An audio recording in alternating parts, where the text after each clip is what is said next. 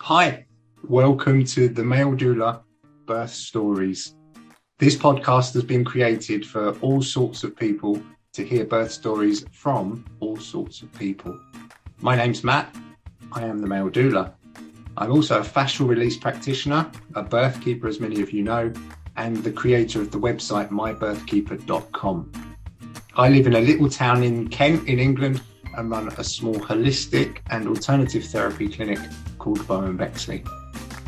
This podcast is interviews with many different people, some who have involvement with the birth process. Each person is able to tell their story.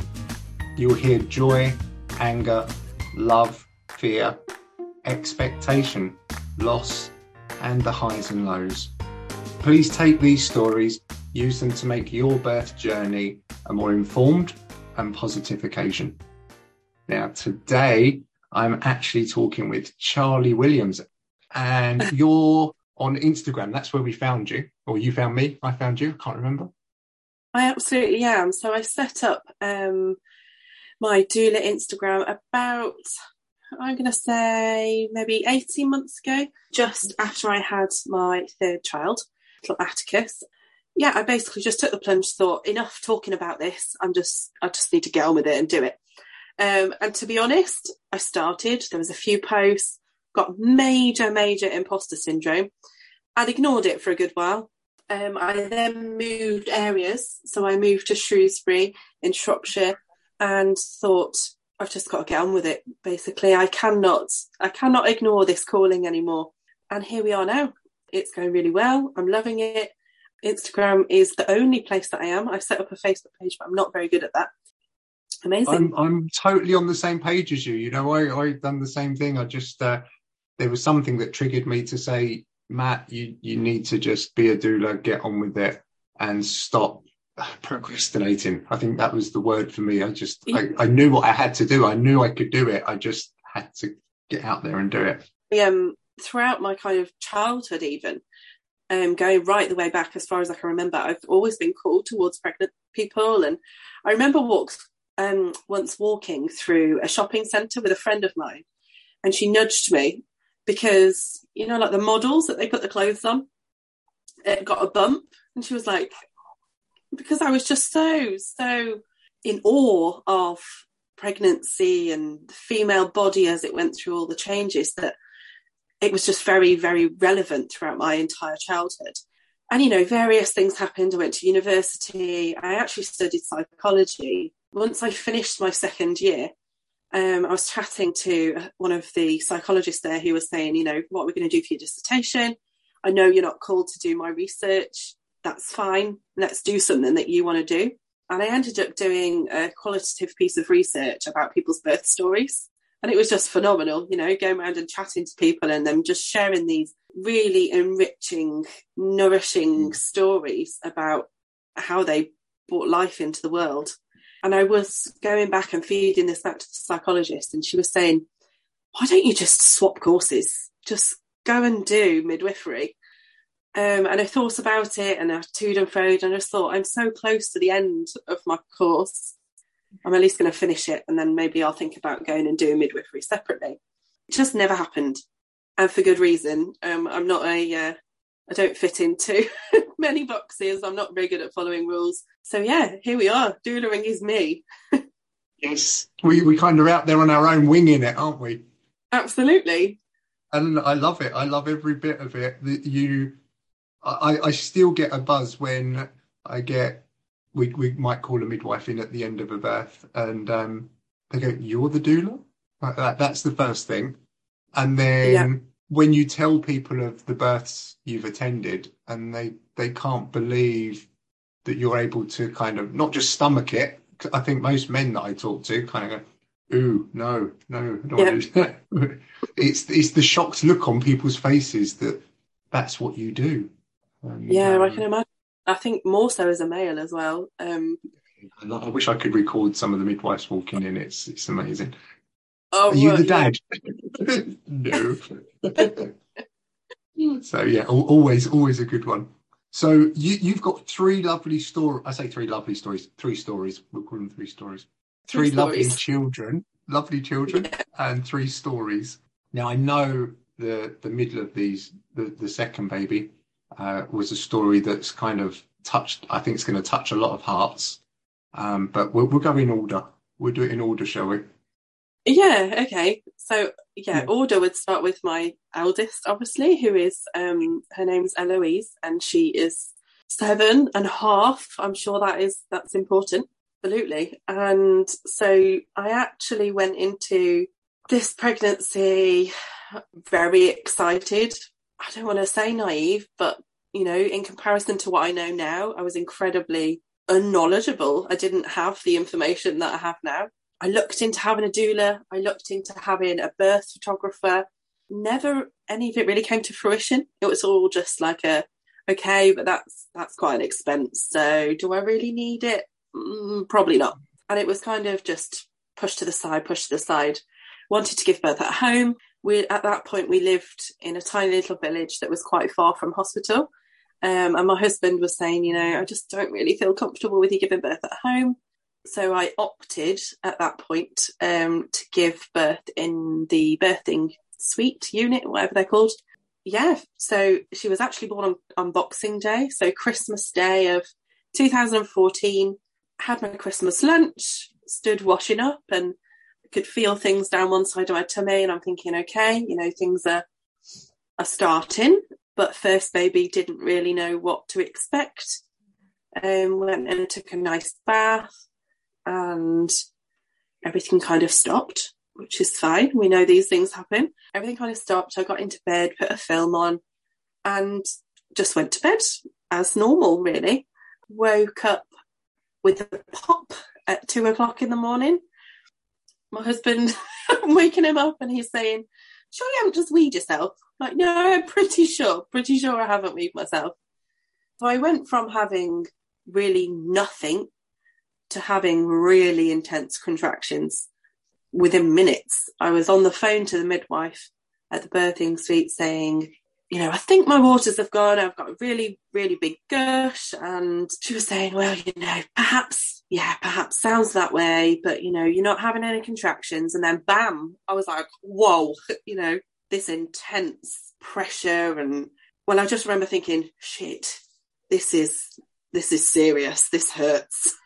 Yeah, being quite shocked. And then as a result, I could feel myself getting cold. I could feel the adrenaline racing. And then, of course, again, I'm going to use the word naive because it was naive of me, but I'm like, right, so let's go to the hospital. And off we went. Husband stopped for snacks on the way to the hospital, which is always a running joke because, snacking is important. Do you know what now? I why not? It was absolutely the right time. Maybe we could have pre-packed some stuff, but whatever happened. We arrived at the hospital. I was finding it quite hard to stay calm. They said that I needed to be walked up to the room by a porter, as in from the floor that you walk in through the hospital doors. We got through the hospital doors and they're saying, okay, we'll phone the maternity department and we will get a porter to come down and meet you. And it kind of sent me into freak out mode. Like, why can I not walk up? Why can I not walk to the hospital, the ward by myself? It made no sense. So everything's then starting to, fall out of place. I guess my expectations were that I would move very calmly from home into hospital, and that just wasn't the case.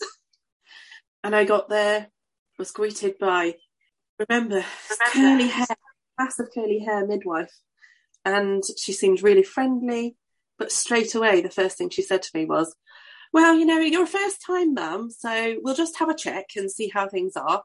Most of the time we send you home. And I thought, right, okay, like, geez, if this is what I'm feeling and you're probably going to send me home, what the hell is it going to be like at the end, So we headed down into this room. With this pregnancy, I genuinely didn't know that you could turn down examinations. No idea at all. So she did an examination and unconsented. I did not consent. She did a stretch and sweep. It was excruciating. And she went, actually, you're really far gone. She didn't tell me how many centimetres or anything, which I'm glad of. but she said, we're really far gone. We'll get you straight across into one of the rooms. Even though she's checked you and she can feel that you're obviously quite open, she still had to do a sweep without asking your permission. Well, yeah, baffling, isn't it? Amazing. But yeah, I remember it being horrendous. The pain was horrendous. Yeah, so we then crossed over, moved into this birthing room with a pool, and I just remember the whole room being purple. It was like purple ceiling, purple floor, purple everywhere. I mean, thankfully I like purple. Not quite that much, but I said, can we get the bath on? You know, get the pool filled. She was like, we're not ready for that yet. Like, okay. Can you just get it on anyway? And I'm literally like whipping off my clothes, you know, like I'm in there. And she was like, right, okay, fine. And she put the taps on and she left the room. And I remember kind of holding on to the side of the birthing pool and swaying and what I now know to be like these intuitive movements to help baby get into the position and to help myself be more comfortable. And my husband and I done a hypnobirthing course. We've done quite a lot of prep together. And he was trying to massage me. I'm like, get off. Don't touch me, you know, just I'm in this space and I can't stand it. Got like essential oils and we got music to put on. But none of it happened. I got in the water and I just remember feeling so cold, like freezing cold. And, you know, I'm sure they wouldn't have run cold water into the bath, but that's all I remember. My birth is I was literally trembling with I imagine adrenaline, but my husband was trying to give me water. We brought like lemon water with us. I was sick, really, really sick.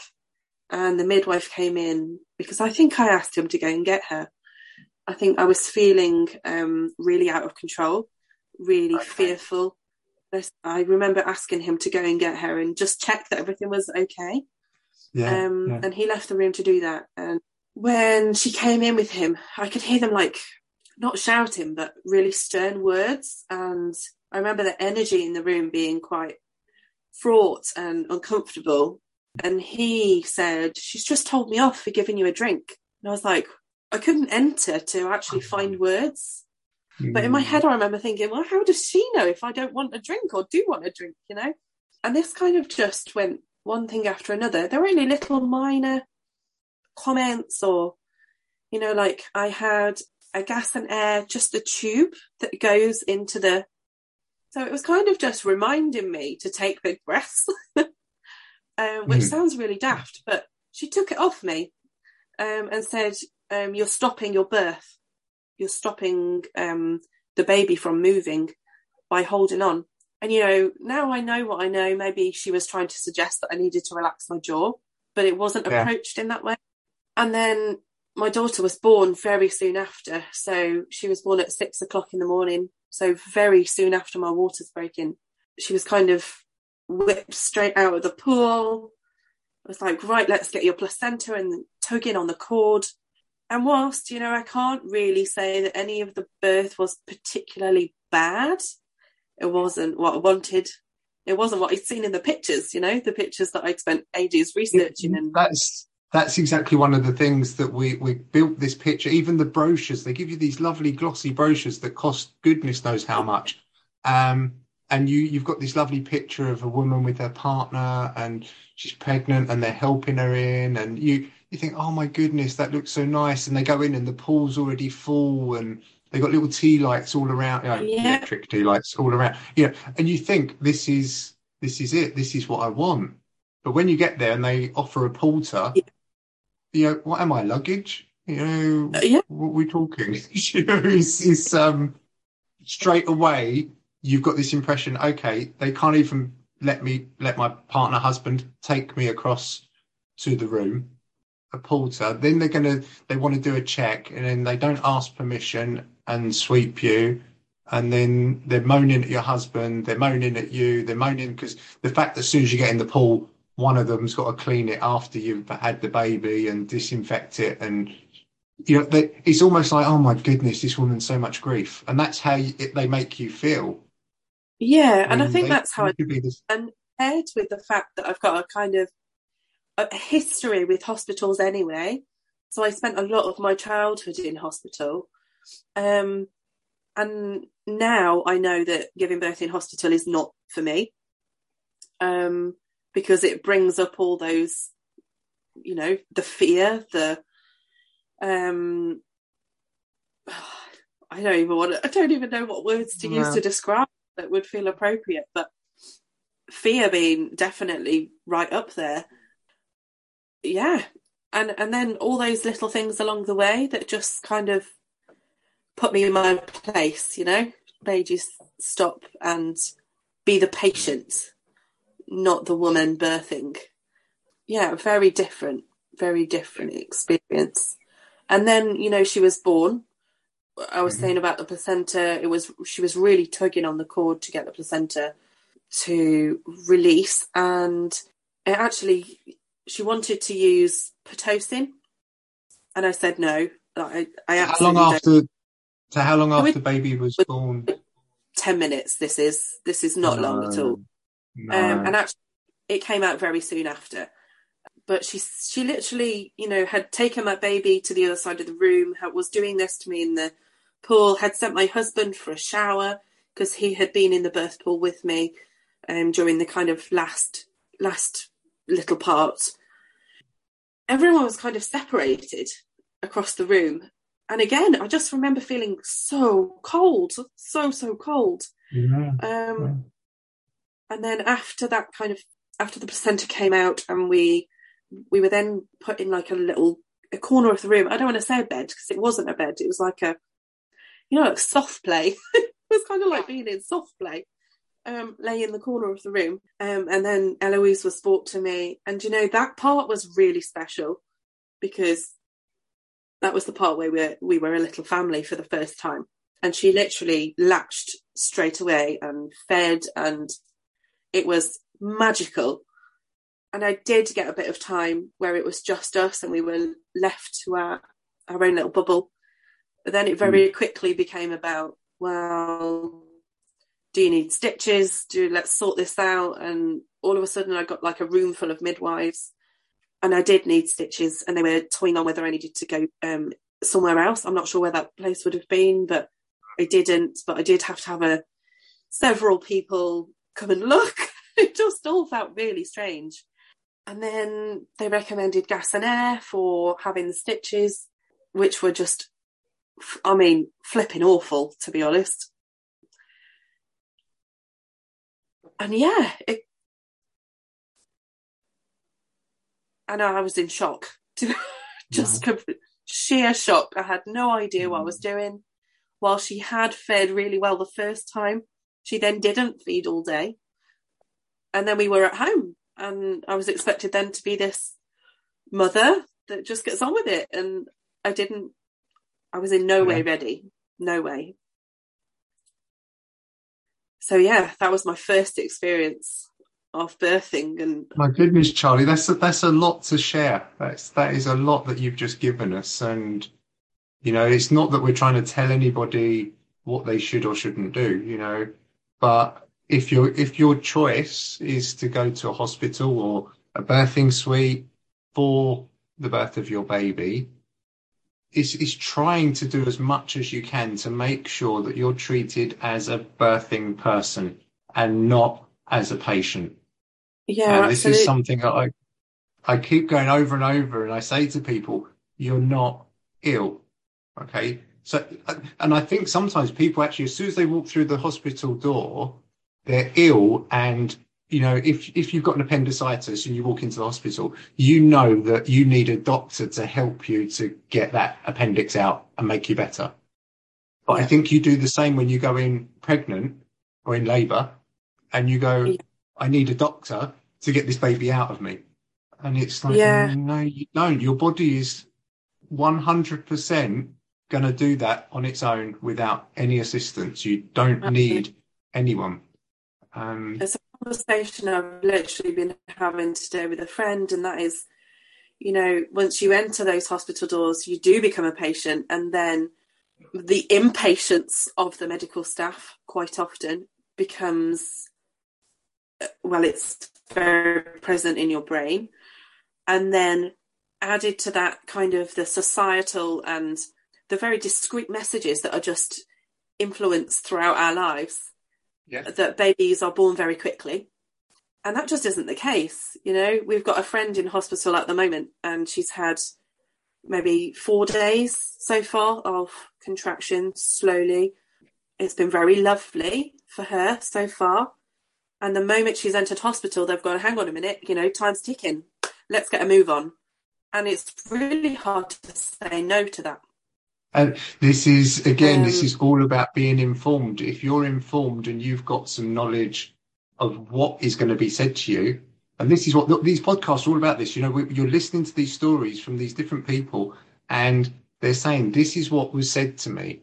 And you can almost guarantee that you'll walk into a hospital in labour. Oh, it's your first baby. We're just going to check you. We'll probably send you home, you know. And it's a sentence I think is embedded in most midwives' brains. You know, they have to say that when this first time mum comes in. And it shouldn't be like that. Instantly places a mistrust in your own body. Instantly. Yeah. It's like, well, I've come here because I feel ready to be here. And you're immediately telling me that I'm wrong. Yeah, you don't know what you're doing. Go home. Exactly. But for that reason, I could probably move on to the next birth story now. Yes, please. Yeah, so baby number 2. This baby number 2. So baby number 2 came after 3 early miscarriages. So I had, in between Eloise and Avery, these very early kind of 6-week, 7-week miscarriages. It was all looking like we weren't going to have another baby. And then the stars aligned and we fell pregnant with Avery. And we had an early scan just to check things were fine and looking good. And they were. And I think she was 6 weeks at the time. You know, the tiniest little dots on this scan image. Straight away, I phoned the midwife and said, you know, things are looking really good. I'd like to have my booking in appointment. And we went for the booking in appointment.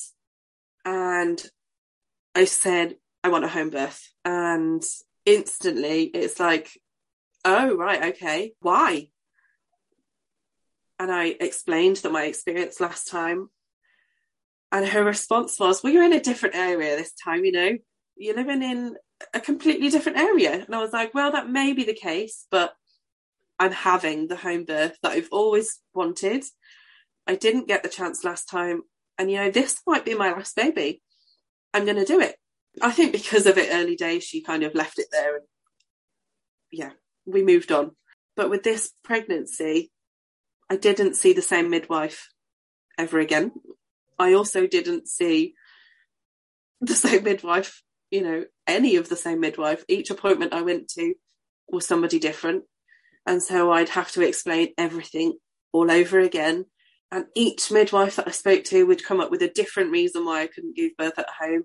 One was very concerned about shoulder dystocia because I have, in quote, big babies. And how on earth she possibly came to that conclusion blows my mind. But anyway, she was concerned about shoulder dystocia. The next person was concerned about me having a dog at home. The next person was concerned about an ambulance not being able to get to me in time should the emergency or a situation arise. You know, you get the picture. It was just one thing after another after another. Yeah, just getting you as afraid as possible. Absolutely. And it got to the point where I said, right, do you know what? I'm wondering whether not to have midwife appointments anymore because, you know, towards the end of your pregnancy when you're having more, it was it felt like a battle. And it felt like every time I went, it was affecting the way that I felt. I would go home and have to debrief with someone.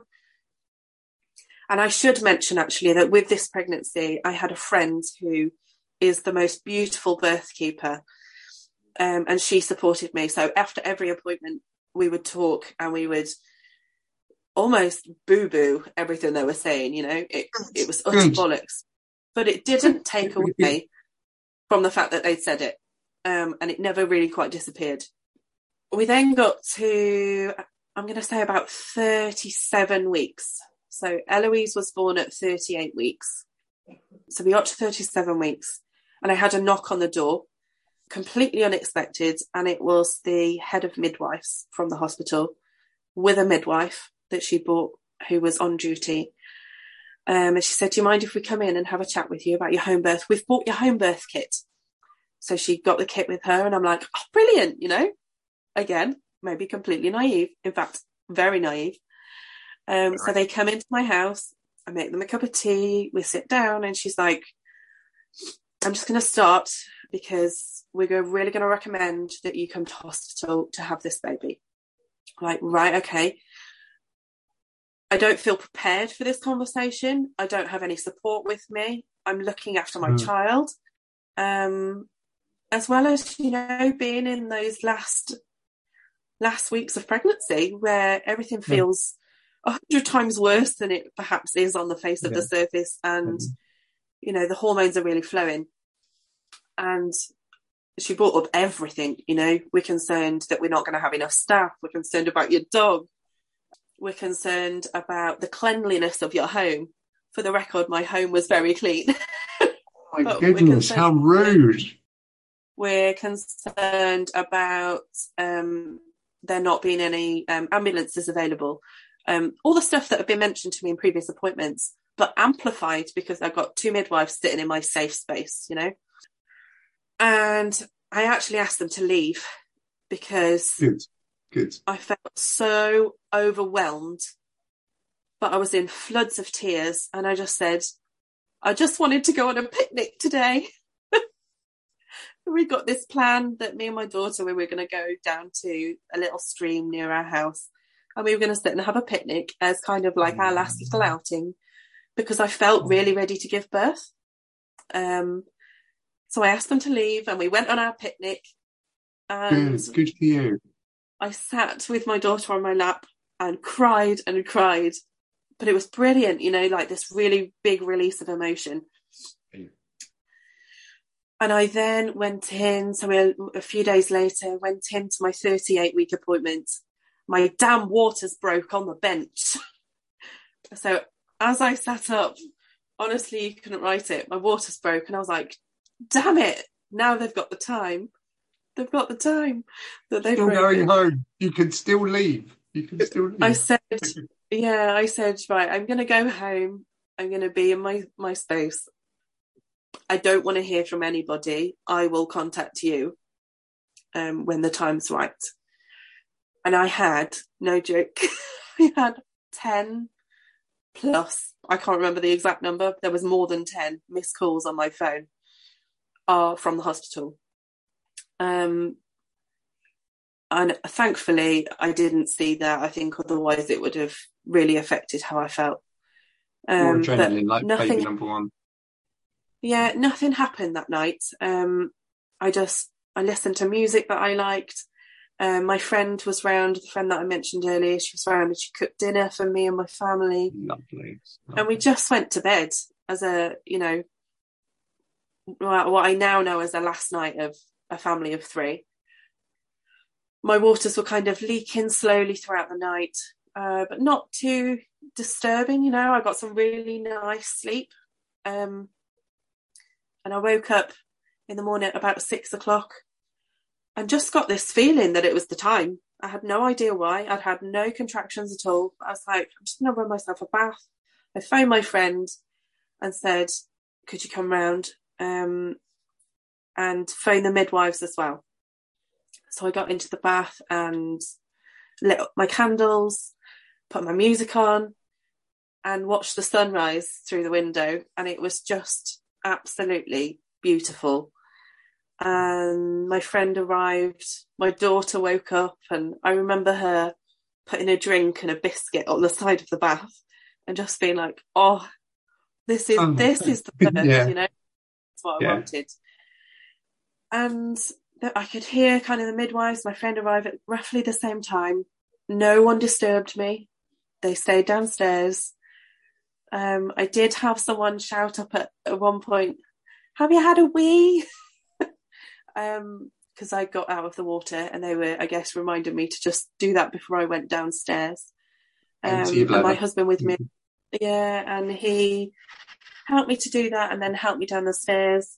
And I went into this just beautiful, I can only explain it as like a trance-like state. I was just there, but not there. And I'd created a birthing space a few weeks prior I'd got affirmations on the wall, fairy lights up. And I put like my favourite blankets and pillows and everything around. And my daughter Avery, she was born about 45 minutes after. And it was just incredible. Absolutely incredible. Sounds amazing. It sounds so amazing. Yeah. So I was using a birthing ball, leaning on the birthing ball, almost on all fours position. And I remember being very specific in my notes to the midwives, like, do not touch me, basically. They really respected that. They were, really hands off. And as her head was born, she moved, like really moved. I remember turning around and going, get off me. They were like, we're not anywhere near. It's your baby. Natural turn. Yeah. And then my daughter was there actually for the whole birth.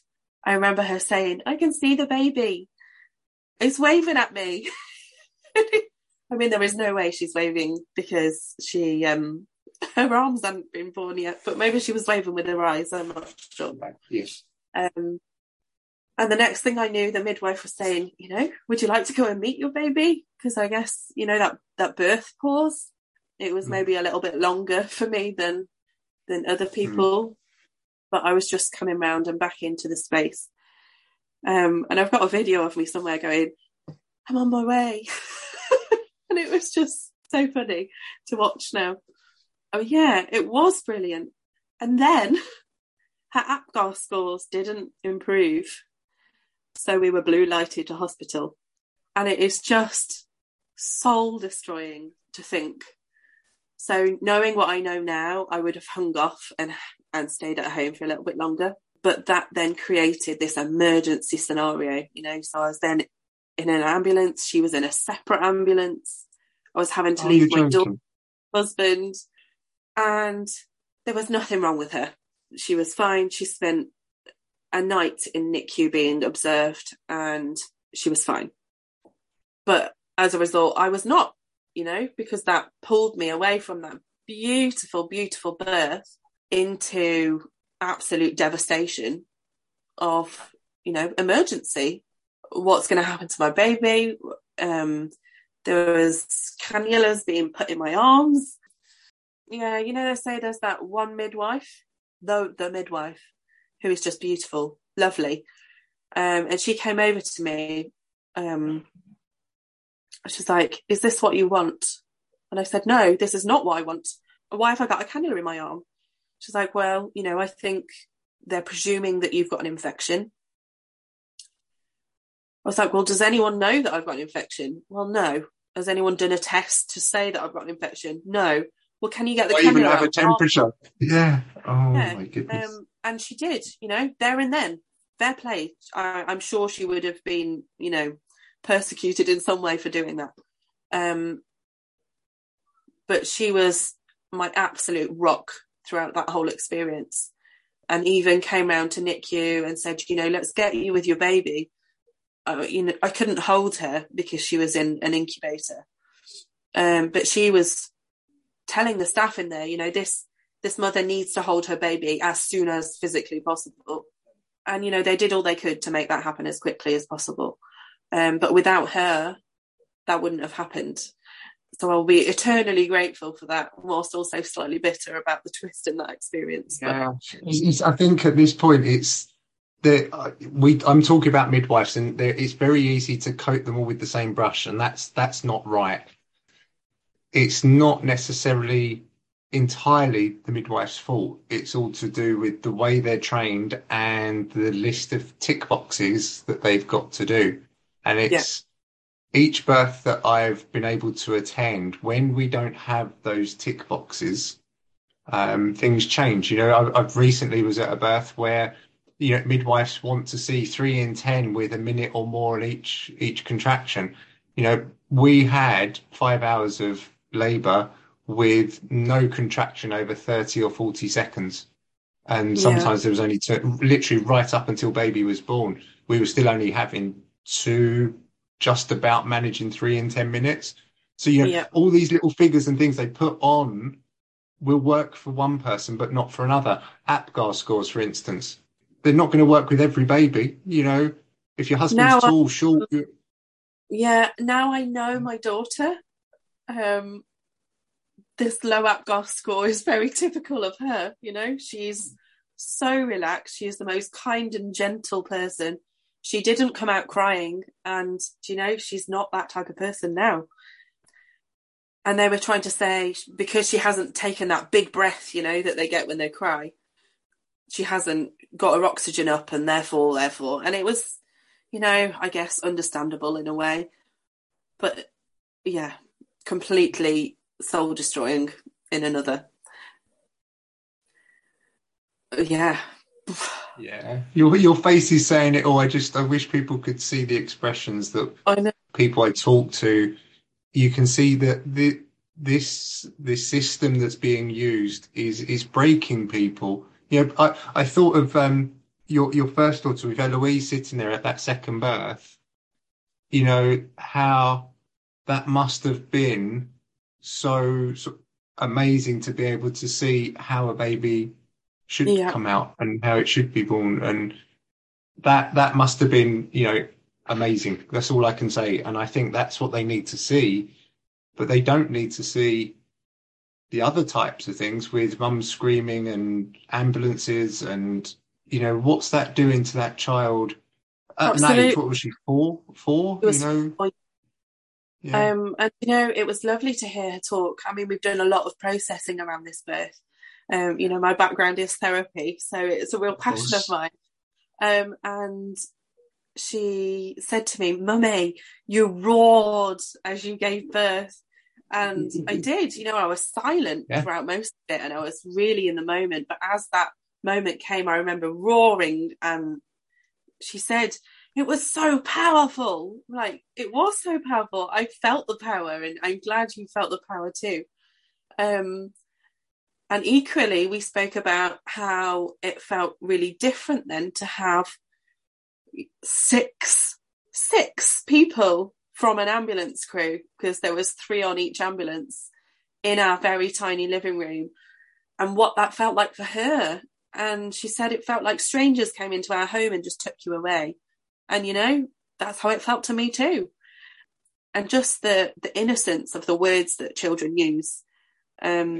It's helped with my healing around that birth immensely, because I guess it's having that other view, that reflection of what happened. Yeah. So we've got these first two. I love this name, Atticus. What an awesome name. So baby Atticus, tell us. This is the one that I said to you via messages. This is more of a tough one for me, but I think it's one that everybody needs to hear. So do you want to?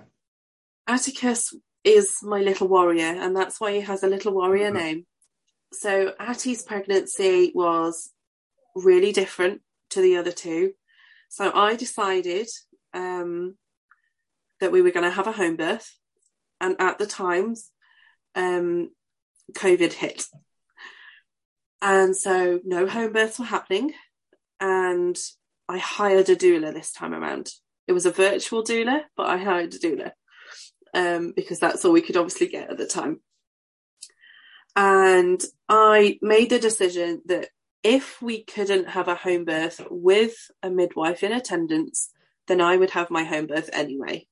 However, at 30 weeks, I'm going to say, 30 weeks, I had a random bleed. Completely, I've never had it with any of the other pregnancies. Alarm bells, you see red blood, alarm bells go. So I phoned the midwife at the hospital, and she said, "Well, it's fairly normal to have these types of bleeds. Fairly normal. You are a third-time mum. I trust you. So what do you think?" And I was like, well, it's not normal to me. I've not had this happen before. I'm kind of relying on you a little bit here. What should I do? And she said, "Well, stay at home, monitor the bleeding. If you get any big gushes, then come to hospital. Okay. I'd already called my husband to say, I'm going to be going to hospital, because I'm pretty sure that's what I thought she was going to say. But he said, I'm on my way home. So I'd got him coming. I was all expected to go out. He got home and I was like, she said to stay at home. And we're like, okay, we'll stay at home. And yeah, if it gets worse, it gets worse. If it doesn't, I don't know. We'll just stay put. I went into my 32-week appointment a few weeks later. I said to my midwife, this is going to sound really strange, but I feel close to birthing. A few things have been happening. In my previous 2 pregnancies that had gone full term, I'd been having tightenings about a month before I actually gave birth. So, and I'm talking regular, every 5 minutes, just nothing painful, sometimes a bit uncomfortable, but I could almost on the dot tell you, one's going to come now or one's going to come now. And it was happening. And I'd lost my mucus plug. I'm trying to remember, I get this kind of almost like an electric buzzy kind of feeling as I'm getting closer to birth. And I explained this all to her and I was like, I've actually got a holiday booked for in 2 weeks' time. What do you reckon? And I don't know why I said that. She was like, oh no, go on your holiday. Sounds like you just need to relax. You probably need some rest. You've got 2 other children, life's tough at the moment. I said, everything inside me saying no, that I need to be at home, that I need to be planning for maybe a different type of birth. Maybe this isn't right. I'm not sure. I left that appointment in absolute tears because, again, it kind of took me back to that first birthing experience where I'm explaining what's happening and it's disregarded. You don't know what you're talking about again. Yeah, it was brushed off. And I'm sure she said to me something around that is like, well, every baby's different. And every pregnancy is different. Almost like you don't have a clue, and yeah, to some extent I don't, but I can have a well-educated guess based on my previous experiences. I went home. This was a Thursday. I'd got a friend coming around for lunch, and she arrived. She's actually an A&E consultant, and she said, "Oh God, lovely, that is not right. That is absolutely not right. Phone your midwife back and just go and get checked." I phoned the hospital and I said, this is what's happened. I've been to my appointment and this is what the midwife said. I've got my friend round. She's a consultant. She's told me that this is not right. I need to go to hospital. They said, well, where does she work? I was like, A&E. Well, with no disrespect, she's not a gynecologist, is she? And I was like, oh, okay. I went, I'm going to go. I'm in like a fluster now. I'm going to go. So I hung up the call. Saturday, I woke up feeling really poorly. I couldn't put my finger on it. I just didn't feel right. I kind of went through the day. When I did a food shop, I stood at the checkout and, this very British, light-hearted conversation, small talk. The lady like, well, when's baby due? I'm like, do you know what? I actually think today's the day. Again, I don't know why I said it, but it just came out. And my husband's looking at me like, okay. And I went out onto the car park and, we're sorting the other children out. And he went, really? Is this what you really think? I was like, yeah, I don't know what is happening in my body, but it really feels like today's going to be the day for baby. And I got home and I'm starting to notice this cold again, this cold feeling. I phoned the midwife. I explained I've lost my mucus plug. I've got regular contractions. I'm feeling quite cold. And she said, well, it's not quite all adding up, that. It doesn't sound right. Can you come in and get checked? And I drove myself to hospital because I'm literally imagining that I'm going to go in, have this check the baby's okay. Nothing to do with me. We'll check this baby's okay. And then I'll come home. So I arrive at the hospital. They treat me like I've got COVID. So I'm put in an isolation room. No member of staff came in that I recall. And then a midwife came in and said, right, we're going to do some swabs. as in like COVID swabs, because we think you've got COVID and that's what's happening here. So she did that swab and off she went, and then I was unconscious. And I remember lying back in the bed and feeling my eyes roll, and then my body started shaking. I remember thinking, what the fuck? What is happening? What is going on with my body? And I called the bell, and, you know, thankfully a midwife came pretty quickly. And I just said, I don't know what's happening. I'm really panicking. I don't know what's happening to me. My body, everything was shaking. And I rolled in and out of consciousness for about 2-3 hours. And even when I was with her, I wasn't really there. You know, I could hear, couldn't really talk. At this point, they're going, do you know what? Maybe this isn't COVID. This looks a bit something different. And actually, they've got limited availability to all the information that I've shared, because the notes were so small. I read through them afterwards. The notes of phone calls that I had, of even in my appointment where I've explained everything that's gone on, there's none of that. None of that was recorded. It was all, you know, just urine was clear and blood tests show this or whatever, discussed breastfeeding, these kind of things. And I remember saying to this midwife, please don't leave me. Don't leave me while I feel like this. I just want my husband. And he couldn't be there. Damn, COVID has a lot to answer for. But she said, and I'm so glad, she said, you're my only mother that I'm working with, and I'm not going anywhere. But equally, she couldn't get close to me because they thought that I got COVID. So she sat at the end of my bed. And I physically remember the feeling of just wanting to be held. Yeah. And saying, you know, can you come closer? And her saying, I'm really sorry, but I can't come closer to you. Which is very ironic, because a few hours later, they came very, very, very, very close and took lots of swabs internally. So I think I had 4 or 5 different vaginal swabs. So they were then presuming that I got a womb infection. And the results came back that, this was a few days down the line that I found out, but I got a very, very severe womb infection that had led to sepsis, which is why I was so poorly. And I'm so glad that I drove myself to hospital, trusting what very little instinct was left in me. I got through that night. It was one of the scariest nights of my life, but I got through it, and I woke up in the morning, and I'd had a conversation with a consultant very briefly that said, you know, we are thinking we can sort this infection out really quickly. You know, they've got limited knowledge at this point, but they're presuming, you know, that it's a womb infection.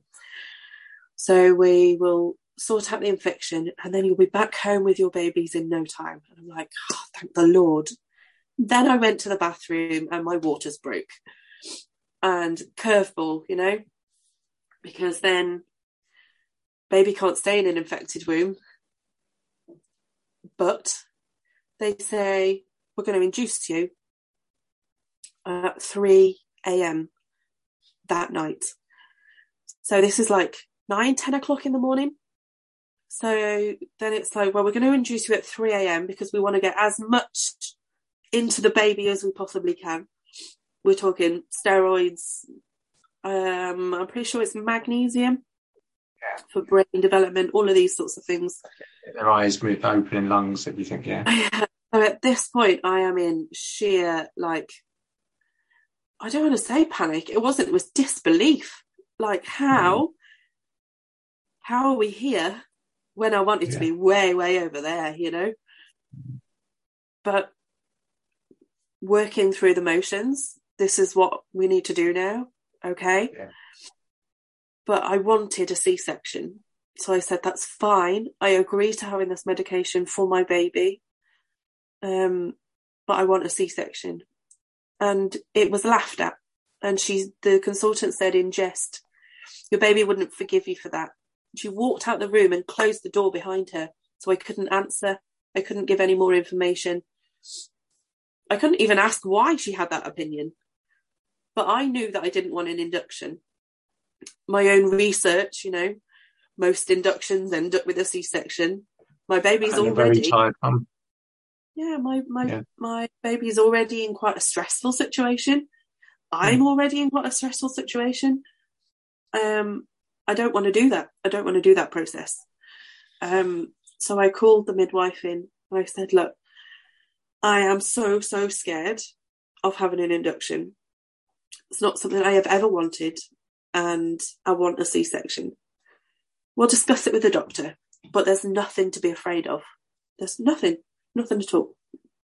And she was telling me about how nearly every woman that comes into hospital has an induction and they're all fine. And at this point, I'm just like, do you know what? I don't think there's a way out of this. I don't. And I'm a well-informed person. I'm a person who's, flipping feisty sometimes. But I sat there and just let it all happen. I got wheeled through to the delivery suite a little bit before, maybe about 1 a.m, something like that. So then, very similarly to my first birth, the adrenaline's pumping because, we're back in this hospital, but even more medicalised this time. Whatever they got me on this drip was making me pee like it was ridiculous. It was also stopping me from sleeping. And they kept coming in and saying, just relax, just get some rest because everything's going to change soon and you're going to have a baby or you're going to be on drip, to have the contractions. So you need to get some rest. I'm like, yeah, okay, hilarious. So off I'm going past the desk to the toilet, maybe every half an hour. And I was so hot, like this is the infection I now know. So I got the aircon in the room and somebody came through. They didn't even speak to me. They put their arm through the door, flicked my light off and turned my aircon off. And actually to go back, as I was wheeled into the delivery suite, I remember so clearly the ward manager shouting across to the midwife who was moving me, saying, get that dressing gown off her. I guess because I got a temperature and she wanted, me to be a bit cooler. But I just remember at that point thinking, shit, we're downhill from here. There is very little way back from this. But at 3 a.m, they came into my room. I'm talking like a team of people. There's maybe 8 doctors. One doctor in particular is talking to me, a female doctor, and she said, we've changed our minds. We're not going to induce you at 3 a.m. We're going to wait till the morning because we're really short-staffed. Like, okay. So I said, with no disrespect, while I can appreciate that, you've told me it's going to be 3 a.m. and I'm awake, I'm full of adrenaline, and I can't do this. And she went, oh, you absolutely will. Us women are really strong. And off they went. All left my room. So, yeah, I was then left. I thought, you know what? I just need to get myself in the best possible situation that I can. So I put some music on and I tried to rest. I just lay back in the bed and closed my eyes, tuned into the music and really tried my hardest to get in a more positive frame of mind. As the staff handover, maybe about 8 o'clock in the morning, something like that, they were handing over and I got a new midwife come on duty, who was the midwife that was later there for my birth. She came into the room and she introduced herself. I said, lovely to meet you. I just want to run through the absolute basics of what I want or don't want for this birth. And I'm talking basics like low lighting. I want very, very little talking.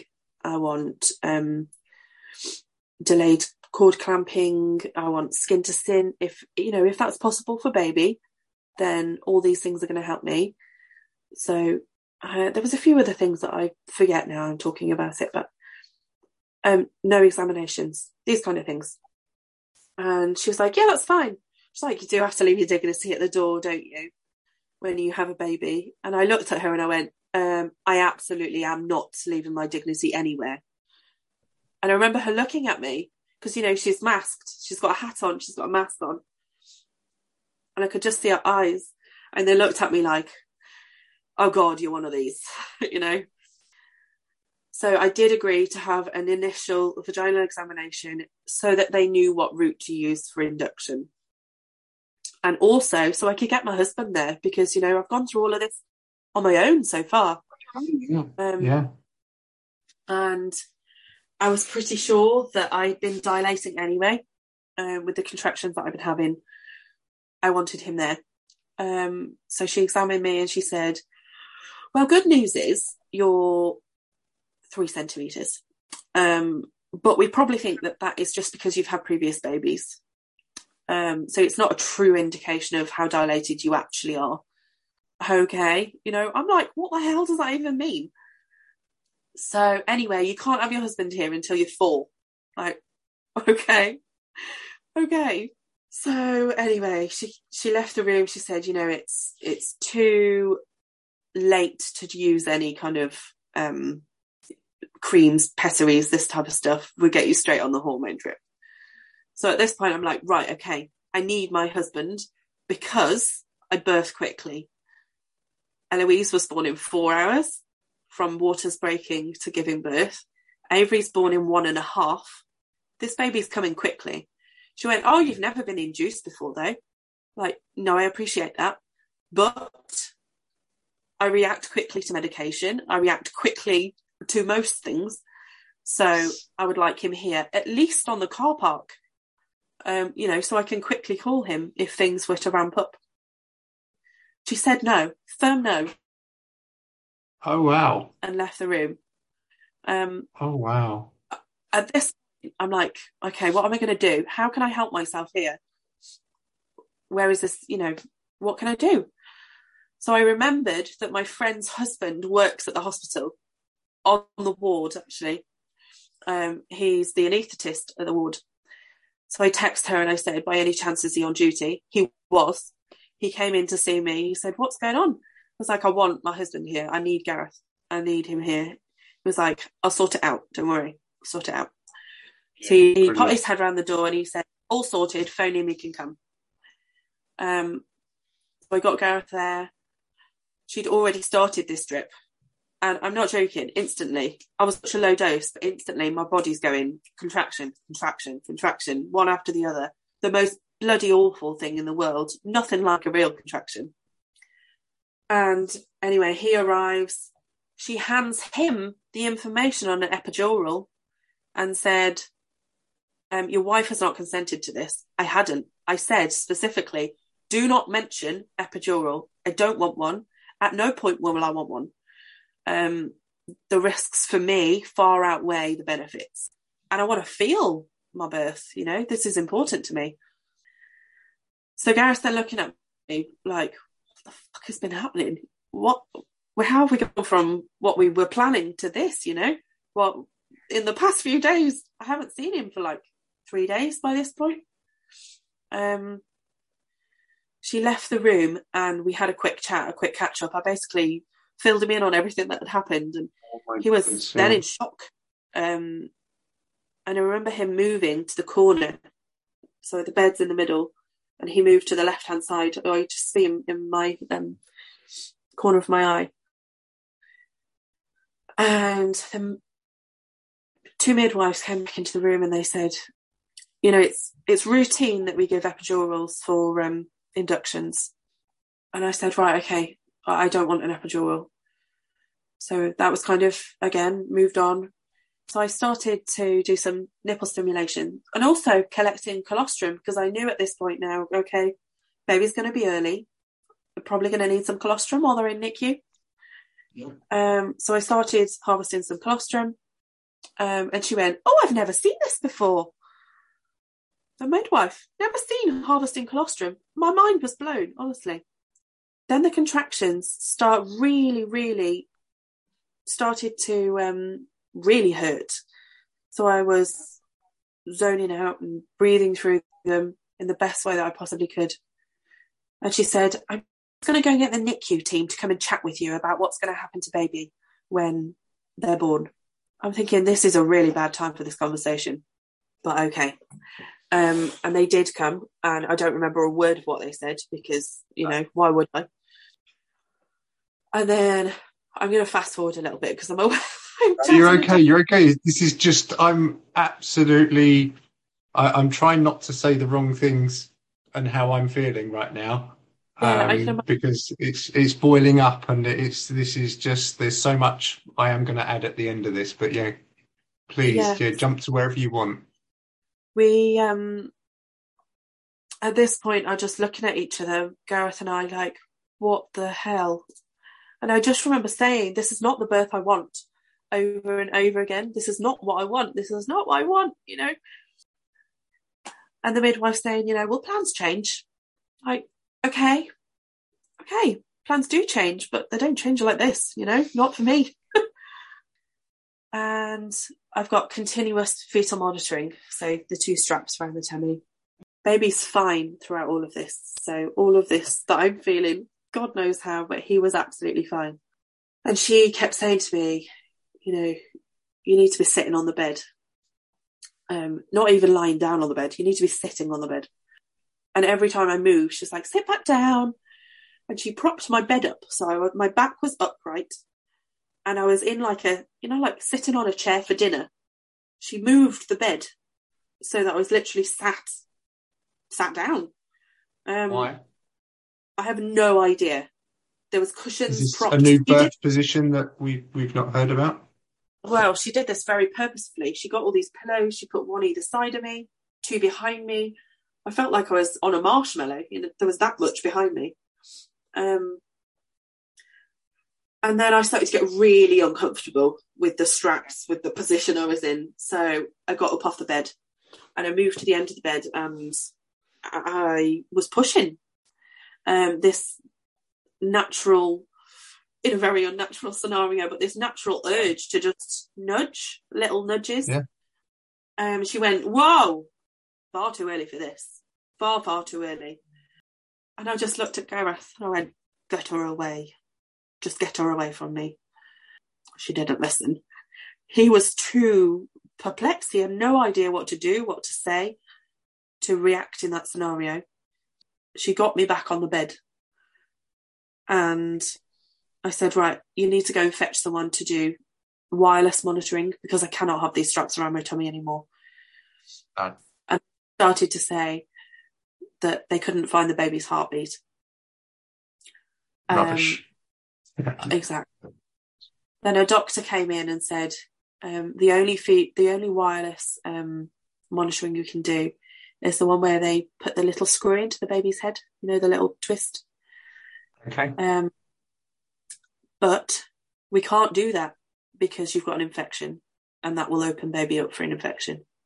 Yeah. It's like, right, okay. And this is a decision that I'd made prior to birthing, that if this was a scenario, I would rather be able to move around. Yeah, with the monitors. And have that in their scalp, which sounds awful to many people, but it was important to me to be able to move. So in the scenario that there wasn't any wireless monitoring, that's what I wanted. And then that was a point blank refusal. I was like, shit, this is it. This is how I'm going to have to do it. And I just felt completely deflated. And I remember being in so much pain. And again, like I said, it was nothing like a real contraction. It was crippling pain, not tight, at the bottom of my tummy, completely different. And she looked at me and she said, you're very obviously not coping with this, so I really think we should get an epidural. And I said, do you know what? Go and get someone else I can talk to. I was furious, absolutely furious. And she came back in with a doctor and 2 other midwives. So I got 3 midwives and a doctor at the end of my bed. And they said, all together, all over the top of each other, we really recommend that you have an epidural. Just have an epidural. Things will be so much easier if an epidural. You know, there's just this word, epidural, epidural, epidural. I went, do you know what? Get me an epidural. If it makes you lot leave me alone, I'll just do it. I'll do it. I want to scream. So I will forever remember this man, James. James, the anaesthetist, who wasn't the anaesthetist that was a friend's husband. It was a different one. He came in the room and he was the only person throughout this whole experience that said, is this what you want? And I said, no, it absolutely isn't. But if it makes these not leave me alone, then put it in my back. Just get it done. And he was like, I don't know what to do with that information. Is that consent? I was like, yeah, it's consent. It's consent. It isn't consent, but do it. Just flipping do it. So he gets all his stuff ready. I'm sat on the end of the bed, on the edge of the bed, in position for him to start this thing. I've got a midwife in front of me pushing these 2 monitors right into my tummy because they couldn't find the baby's heartbeat, you know. He sighted the epidural. He pushed the needle in. He pulled the needle out. And as he pulled the needle out, I went, this baby's going out. And I leaned back and he flew out. Thank you. Thank you so much. Looked up at her and I said, now do you believe me? And she ran out of the room and was shouting for a NICU team, you know. She had no idea this was going to happen. No. By all my instructions throughout and feedback throughout, she had no idea. Within seconds of him being born, she cut his cord, which was the one thing that I had very specifically said, you know, you don't touch. The NICU team came in and said, did you do delayed cord clamping? She went, oh, yeah, at least a minute. There was no minute, I can guarantee you. And I did have a very, very special 20 minutes of holding him. And he was doing really, really well. He obviously needed some observations because of him being, he was very tiny and yeah, he needed just observation. So he went off to NICU. She brought over my placenta like, do you want to look at this? And I just thought, do you know what? I don't even want to look at you. Just get out of my space. She went, I'm going to go for my lunch anyway, so I'll be back soon. And I got up and left. I literally, honestly, I would never recommend this for anyone, but I got up off the bed, I whacked a pad on, pulled my knickers up, and I went off to NICU.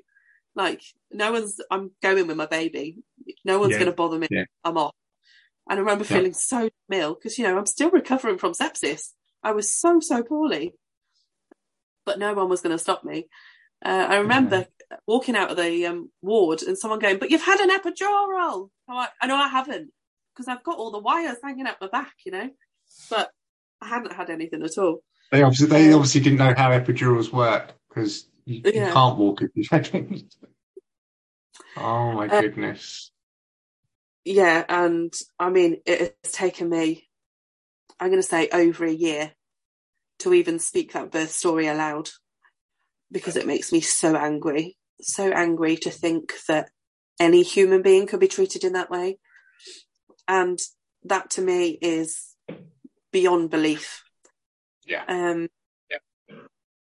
And you know, that's why I pulled my finger out and I did my doula training. Awesome. Because I want no other woman to experience that, no other birthing person to experience that. Thank you, Charlotte. Yeah. I can't say thank you enough. You know, I've sat here very quiet because I found it hard to talk without showing my anger at all of this. Now, you mentioned consent. Saying yes is not consent. And people kind of go, yes, it is, yes, it is. When there's coercion involved, and every single one of your births, we are talking dozens of midwives, doctors coercing you even when they're coming in groups, you know, paramedics coming in 6, you know, they're all coercing. It's not you making a decision. They're forcing it on you. Now, by British law, that is illegal. Every one of them is committing an offence. And, that's the sort of thing that people need to realise. If there's midwives, doctors, anyone out there that's in the birthing field, realise that if you coerce a woman into any choice within her birth plan that she didn't want, that's coercion. That's illegal. That is something that needs to be brought up. And for the women out there, people that are pregnant right now, that are going to go into hospital, make sure you say to them, just say, look, if you don't, these are the things I want. Okay. If you do not do those, or you try and coerce me into anything else, it is illegal, and I will be pushing charges once this baby's born. Yeah. And I think that type of attitude when you walk in, I know it's not creating the right environment, but that's not happening anyway. I think we need to make sure these people are going in, and the people in the hospital, are knowing that you're not going in there to mess around. If you're nice to me and you do what I've asked you to do, this is my body, my baby, then I will respect you and I will be polite, and I might even be your best friend at the end of this. But if you go against me, then that's coercion, and I'm not having it. Yeah. And it's, for anybody that's had me as a doula, they know that's how I go in. I go in firm, I go in strong, and I don't let midwives push my clients around. And I will literally, I have removed midwives from birthing rooms because they are not doing what my client wants, and I refuse to let that particular midwife back in. Go get another one. It's not happening. And This is the mindset that I've got in a birth room. I wish people like yourselves, now you're a doula as well. Don't let your clients be pushed around. Don't let them be coerced into something they don't want. Trust. I say this a few times. I've said this on quite a few podcasts. My best tool in the birth room is the mum's intuition. Yeah. And I've looked at a mum and thought, it's this. And she says, no, I just need to move. I need to do this. Can you get the rebozo out? And can you shake the apples for me? And I'm like, if that's what you want me to do. Didn't seem the right thing to me at that point, but that's what she wanted. And every single time I listen to mum, it works out. They're thanking me, and I'm like, no, thank you. You told me what to do. So I think there's so much we can learn from your 3 stories. I really, really do. It's amazing how you can have 3 children and really one plan and them all be so different, mind-boggling. But yeah, I am now, I guess, one of those people that nobody wants to talk to when they have a baby, because I struggle. I don't want people to go into it blind. I think information is power. God, having someone there to hold your hands through it all is just beyond important. Yeah. And you mentioned it in the last one with obviously COVID. It's got a lot to answer for. The fact that they're able to do VEs and everything like that, but they can't just give you a hug. Yeah. There's something not right there, isn't there? We could go back over it all.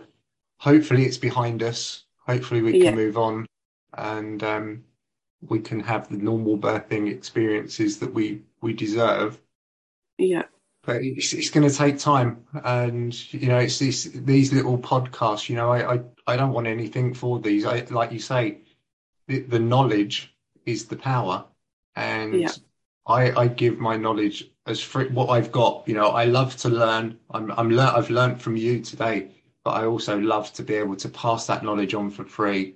And if you want me there as your doula, and you've got instant access to everything I know, and I give that as best I can in whatever scenario. So, and I'm sure you do. I'm sure you do as well. So, give it willingly and freely. It's amazing. Well, thank you for listening to my stories, and thank everybody else who is potentially going to listen to them. Yes. Yes. So there's a lot of people out there that are enjoying my podcast, which is it's quite nice. So Hopefully you'll take away from this all the good things that you can, all those listening.